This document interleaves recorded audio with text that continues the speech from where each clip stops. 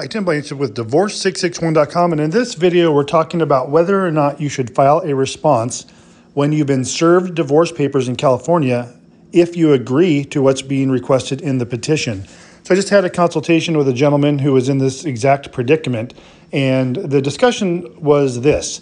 If you agree with the petition, you don't necessarily need to file a response because then it can go by way of default. But even better, what you would want to do is speak with your spouse and do what's called a default, but with a written agreement.